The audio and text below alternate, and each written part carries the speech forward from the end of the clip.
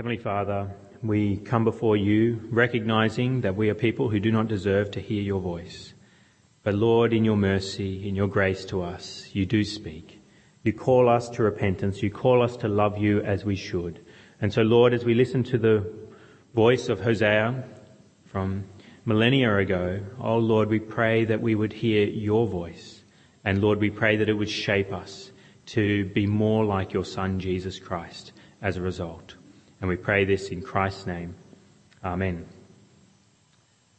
Well, last week we started a new series in Hosea, and we looked at Hosea chapter 1, and we saw that Hosea is this prophet who prophesied during the reigns of the kings of Israel and Judah. And so I pointed out last time that from the Exodus with Moses, the Israelites come to the promised land, and you have eventually a kingdom built up under firstly Saul, then David. David's son Solomon has an immense kingdom of Israel. But after King Solomon, we find that the kingdom splits into two sections. You've got Israel in the north and you've got Judah in the south. And Hosea speaks during this period. Hosea the prophet comes and speaks during that period. And we see that in Hosea chapter 1 verse 1. And so I encourage you to open up your Bibles this morning to page 889 as we continue to look at Hosea together. And you see in Hosea chapter 1 verse 1 that the word of the Lord came to Hosea son of Beri during the reigns of Uzziah, Jotham, Ahaz and Hezekiah kings of Judah, and during the reign of Jeroboam son of Jehoash king of Israel. So he comes and speaks the word of God during the times of 4 kings of Judah and 1 king of Israel. And last week we saw that Hosea was called to do something that is quite shocking. Hosea the prophet was called to marry someone that would be unfaithful to him and to have children in his home who would be conceived in relationships with his wife outside of him, that she would commit acts of adultery and actually have children. And we saw those children and the meaning of those children last week, and how basically Hosea's marriage is meant to be a metaphor of the relationship between between God and the church, between God and his people, the Israelites. And so as the Israelites continue to commit acts of adultery when they embrace sin, so Hosea's marriage is meant to display that, because that is what sin is. When you go off after other gods, when you embrace different sins and you choose to do those instead of following God, God considers it an act of adultery. And so we saw how serious our sin is, that it is considered to be adultery by God. And so this week we continue looking at the words of Hosea, particularly in chapter 2 and on into chapter 3. And so God now speaks very plainly to the Israelites about their sin and his anger for their worship of false gods. And so that's what we'll be firstly looking at in Hosea chapter 2. Hosea chapter 2, I'll read from verse 1, which we did cover last week, where it says, "Say of your brothers, my people, and of your sisters, my loved one." And then in verse 2, God begins to speak quite sternly to his bride, to his people. Hosea chapter 2, verse 2, which is found on page 889, where we read the words of God, where he says, "Rebuke your mother. Rebuke her, for she is not my wife, and I am not her husband. Let her remove the adulterous look from her face, and the unfaithfulness from between her breasts. Otherwise I will strip her naked, and make her as bare as on the day she was born. I will make her like a desert, turn her into a parched land, and slay her with thirst. I will not show my love to her children, because they are children of adultery. Their mother has been unfaithful and has conceived them in disgrace. She said, I will go after my lovers, who give me my food and my water, my wool and my linen, my oil and my drink. Therefore I will block her path with thorn bushes. I will wall her in so that she cannot find her way." See what God is doing here? He's listing their sins, and as a result, he is bringing judgment upon them, and he is going to curse them as a result. And he continues on, verse 7, "She will chase after her lovers, but not catch them. She will look for them, but not find them. Then she will say, I will go back to my husband as at first, for then I was better off than now.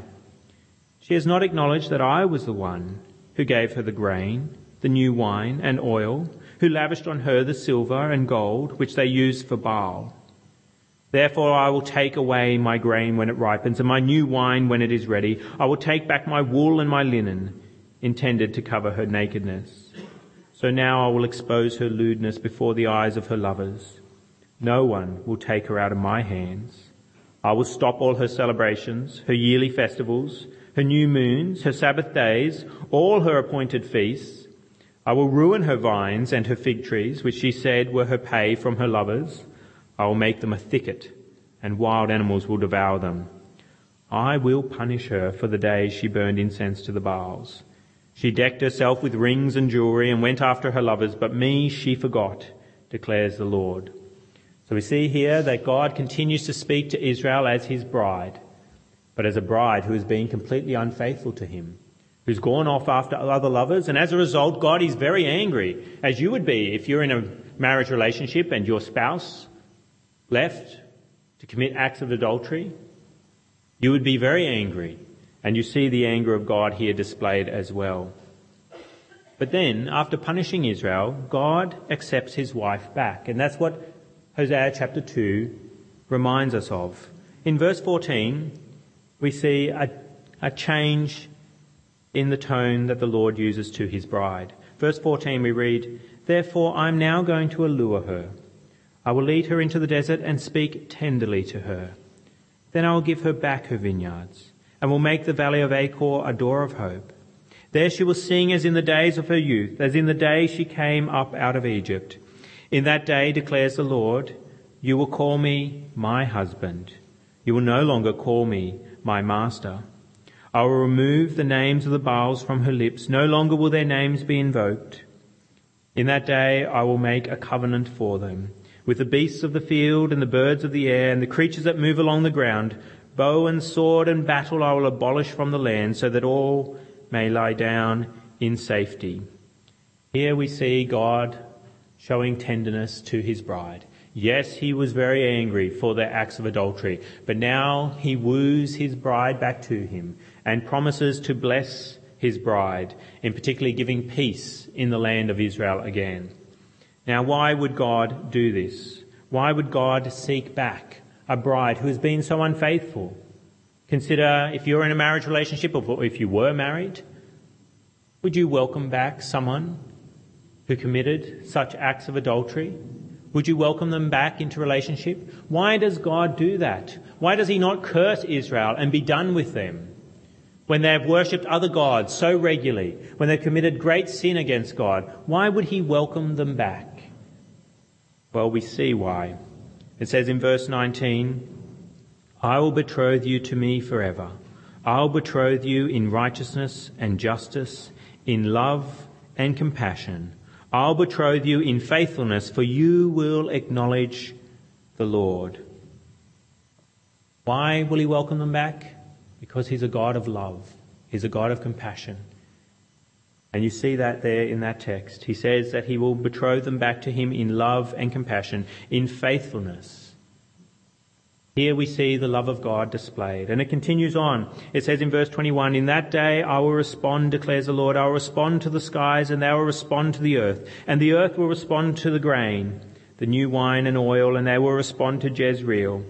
I will plant her for myself in the land.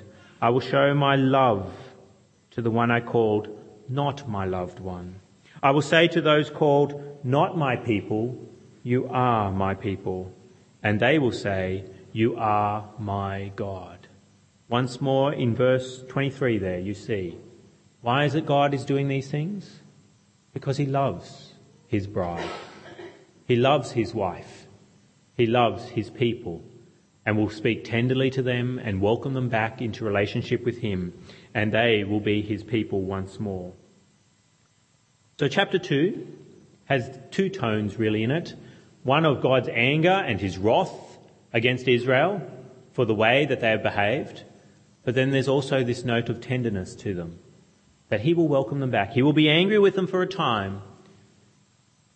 He will allow them to chase after their lovers and feel the weight of their sin upon them and see the emptiness of their sin. But then he will welcome them back, and he will do it because he's a loving God. And so then it leads into chapter 3, Hosea chapter 3, where Hosea then is meant to continue the metaphor of God's relationship with the church. So remember last week we saw that because God considers his church his bride, Hosea was meant to, by his own life and his marriage to Gomer, his wife, show the relationship between God and his bride. So just as God's bride, Israel, was unfaithful, so Hosea was to marry Gomer, who would be unfaithful to him as well. And so if God is going to welcome back his bride after unfaithfulness, what is Hosea to do with his bride, Gomer, who has been unfaithful to him?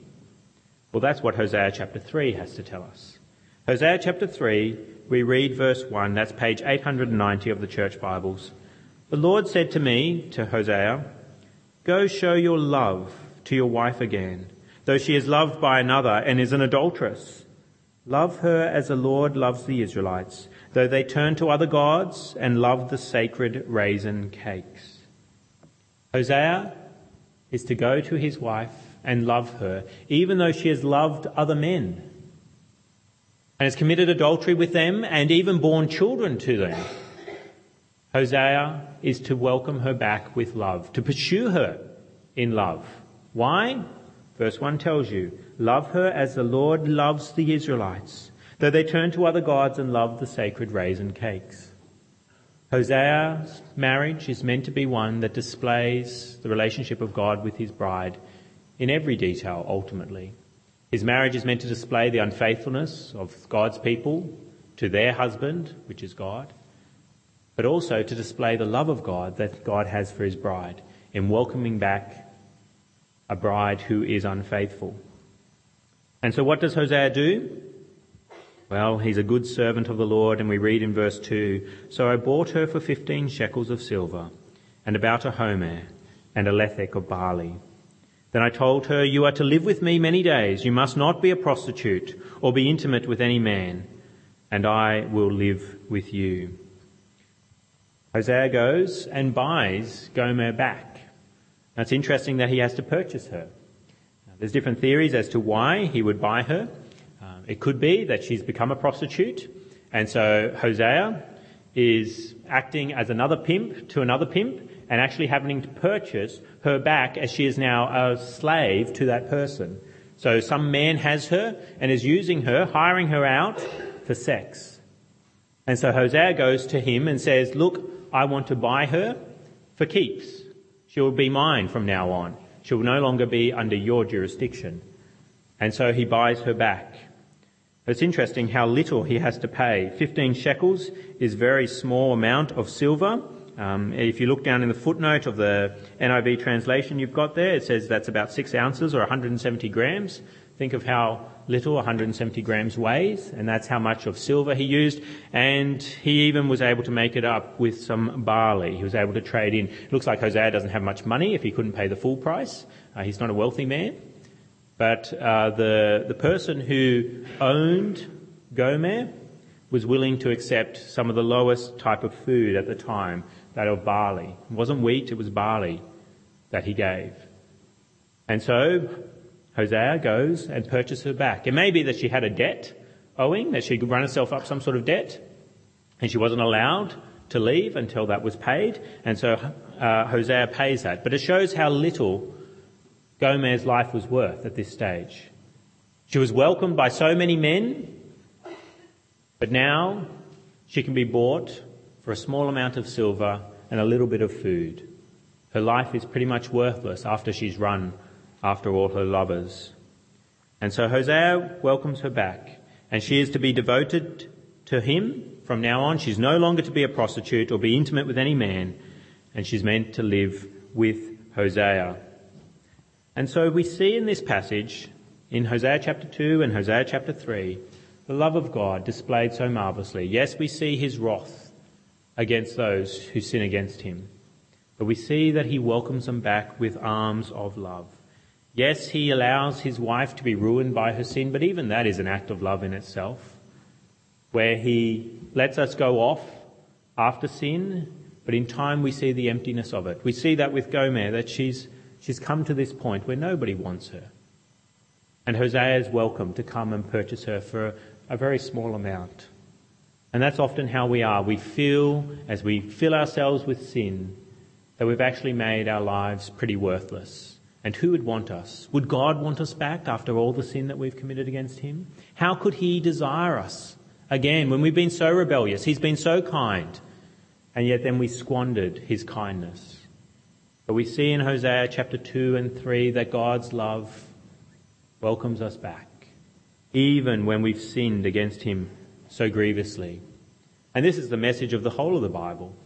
And we see that picked up in the New Testament as well, this idea that we are the bride of Christ, that Christ is God himself, he is the groom, and we are his bride, and he loves us so much that he would lay down his life for us. Even as we're rebels against him, even as we're unfaithful to the God who made us, God himself lays down his life, purchases us by his own blood, far more precious than the little bit of silver and barley that Hosea bought Gomer with.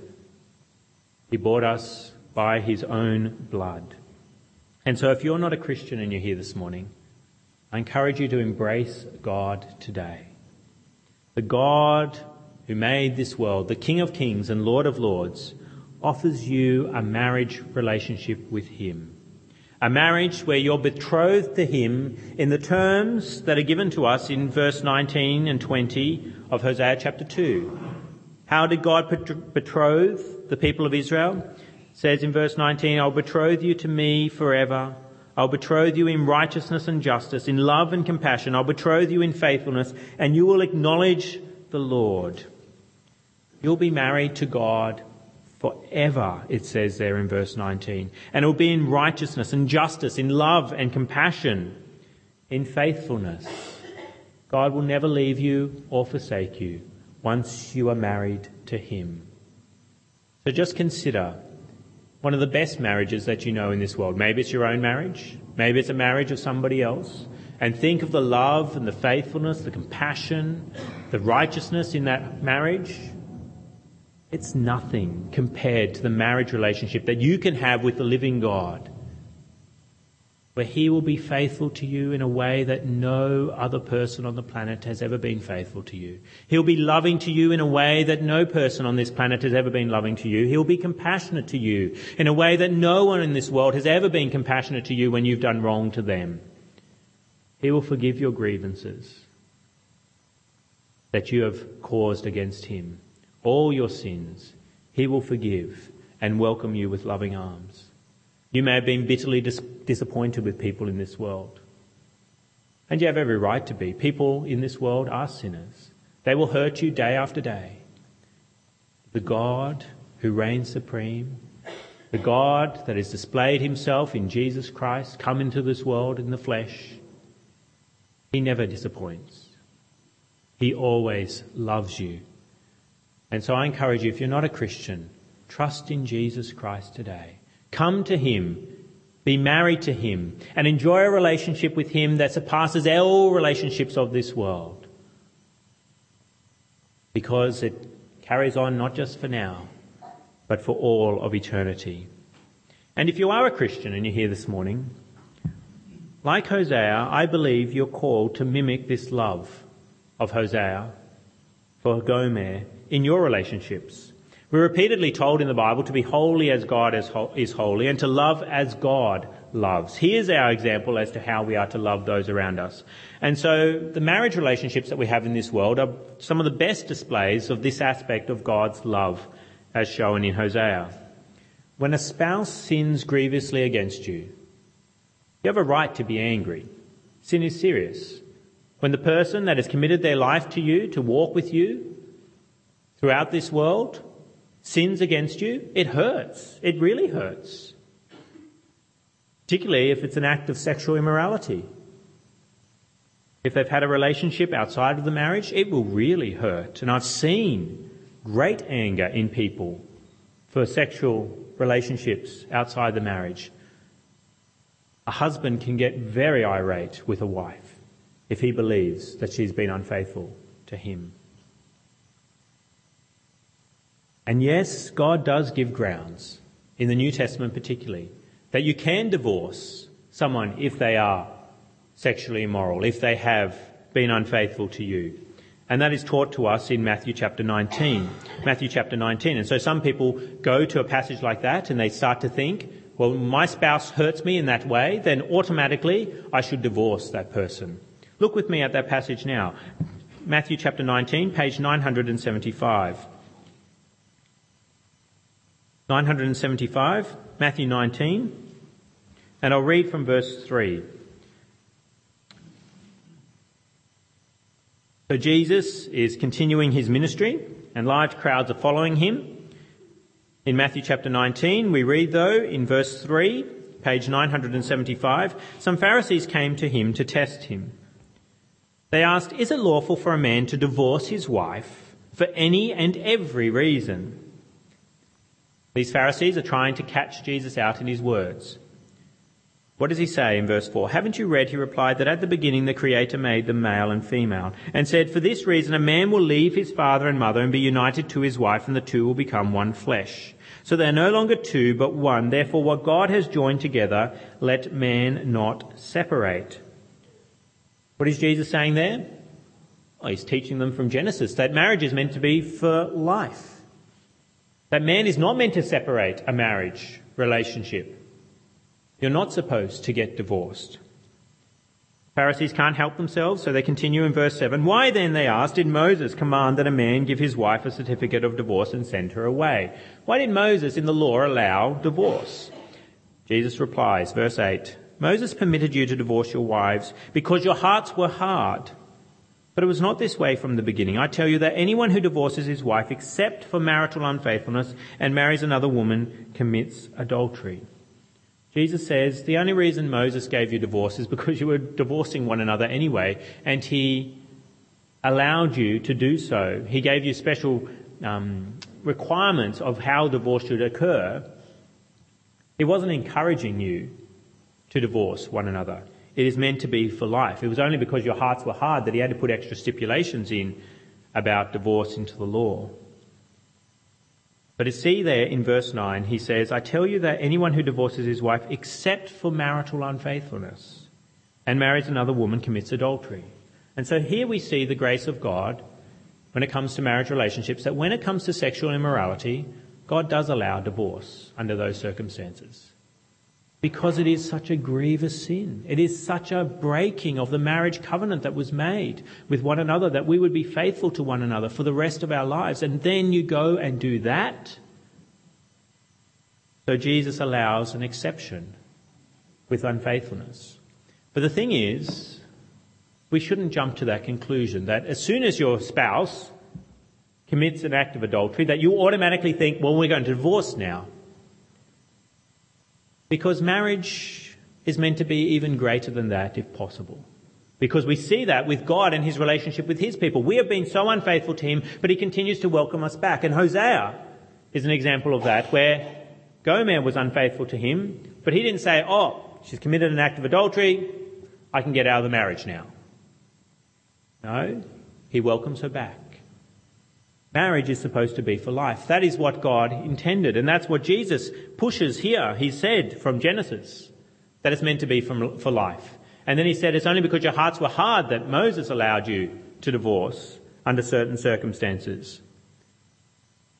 But we see the disciples understand what Jesus is teaching, that it is for life, because of the horror that they show. In verse 10, it says in verse 10, the disciples said to him, if this is the situation between a husband and wife, it is better not to marry. If marriage is for life, and you're not supposed to get divorced, then it's better not to marry. And Jesus responds with, not everyone can accept this word, but only those to whom it has been given. For some are eunuchs because they were born that way, others were made that way by men, and others have renounced marriage because of the kingdom of heaven. The one who can accept this should accept it. He's saying there that some do not get married. They've been given different gifts by the Lord in the ability not to marry. But if you do marry, it is supposed to be for life. And so we as Christians are called to overlook the many sins of our spouses, even serious sins. There may be an anger towards your spouse for what they've done, just as God was angry with the Israelites. But there should be effort to overcome all sin within the marriage, even serious sin of unfaithfulness. There should be some effort made, at least, to overcome it. Overcome it with what? With the same attributes that God displayed in overcoming the unfaithfulness of his bride. The attributes of love, compassion, faithfulness. But why would you bother showing such love to your spouse, or to anyone for that matter? Because that's what we're supposed to do. It's not just marriage relationships that we're supposed to show love and compassion to those who wrong us. We may have someone, you may not be in a marriage relationship, or you may be in a marriage relationship and somebody outside the marriage has hurt you in some way. You may even have a grievance against someone for something that happened in the last week. They've hurt you seriously, and it is a great sin. What does God call you to do under such circumstances? He calls you to love your enemies. You're meant to show compassion and forgiveness, as God has shown compassion and forgiveness to his people. But why would you bother doing that? Why would you show love to someone at work who's hurt you so badly? Or a family member? Or your spouse? Same reason Hosea showed love to Gomer, who'd been so terrible to him in abandoning him for other lovers. It's to show God's love. That's why Hosea was called to love Gomer. Ultimately, it wasn't about his personal happiness. It would have been very difficult for him to do so. It was to show the love of God, to display the love of God to his people. And that's what happens when you love someone who hurts you terribly, whether it be your spouse or somebody outside the marriage. We live in an age where if someone hurts you, it's your right to pay them back, to get everything you possibly can from that person again. That's the way the world lives. You see it on the news all the time. Much of the turmoil that's going on in the Middle East is because people are defending their rights instead of showing love and compassion to those who wrong them. That's the way the world lives. If someone hurts you, you hurt them back. But that's not the way that God teaches us to behave. And so when you love someone who has hurt you, the world sits up and takes notice often. They say, how could you welcome back your spouse when they have hurt you so badly? How could you welcome back that family member? How could you continue to love them and show them kindness and compassion when they've hurt you so terribly? Walk away from them. Hurt them if possible at all, to repay them for what they've done. And so when you love that person in return, the world notices. Just like people would have noticed Hosea. Like, why are you going back to Gomer? You're a prophet. You're not supposed to be with such a woman. The Israelites would have really noticed. That's why God did it. It wasn't just that he spoke the word, Hosea. He lived what God was doing with his people so that people would pay attention. They'd just ignore him if he was talking, probably. But once he starts doing things that are absurd to them, they start to notice, and that's the same for us today. You have a wonderful opportunity when someone wrongs you to love them so that then people will notice and ask you why. And when they ask you why, you can be like Hosea and tell them why. I love that person because God loves me despite all the wrong I've committed against him. He continues to show love and compassion to me despite my unfaithfulness. So of course I will show love and compassion to someone who is unfaithful to me, to someone who has wronged me. I will continue to love that person because God has loved me. And then you have an opportunity to say to them, do you realize that you've hurt God many times? He is your creator and you've rebelled against him. But he welcomes you with love if you will turn to him in repentance and faith. And so you have a gospel opportunity. By the way that you live in love and compassion while the rest of the world thinks about justice and rights, you can create gospel opportunities. Just like Hosea had a gospel opportunity with the Israelites of his day by the way that he behaved with Gomer. And then when you fail to love as well, so that's one reason why we should love those around us. We should behave like like Hosea towards Gomer. But sometimes it is very difficult to do so, and we fail at loving in that way. When a spouse wrongs you grievously, is unfaithful to you, Jesus allows grace in that circumstance, that some people, they just can't get over it. And so you can walk out of the marriage because it is too terrible. And so you may think about someone that has hurt you at work and think, how can I ever show love to that person? How can I do what God does with Hosea and Gomer? How can I display that love there? Well, when you fail to love someone who hurts you, whether a spouse or somebody else, it helps us to remember the superiority of God's love. It's marvellous, the love of God. It transcends our understanding. You think of people that you've tried to love who have hurt you and how hard it is for you to love them after what they've done to you. Yet God does that again and again and again to you. His love is so marvellous. It is beyond our comprehension in many regards. It is supernatural. It goes against what we would believe is the right thing to do. God's love is so marvellous, so powerful, that it can overcome our repeated unfaithfulness towards him. And so this encourages us as Christians, when we fail to love those around us as we should, it reminds us of how wonderful God's love is, that we can't mimic it very well at all. We sometimes do, but often we fail, which demonstrates how wonderful the love of God actually is, and encourages us to keep going back to him and keep marvelling at his love. Marvel at it by reading the pages of the Scriptures. Marvel at it by praising him in prayer and even songs. There are so many good songs. It was hard to which ones to choose today about the love of God, because people have written marvellously about this love, because it is a marvellous love. We as Christians often fail to love as God does. We should keep striving to do so, as Hosea did with Gomer. But when we fail, we should remember that indicates how wonderful God's love is.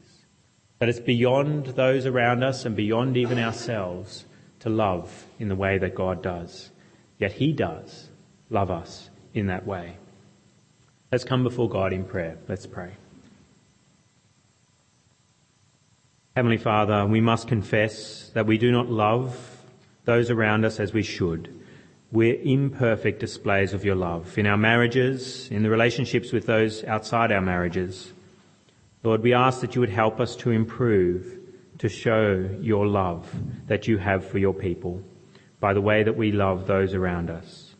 But Lord, as we often fail, we then come and marvel at your love once more. We praise you for having a love that transcends our understanding, that is beyond us to mimic perfectly.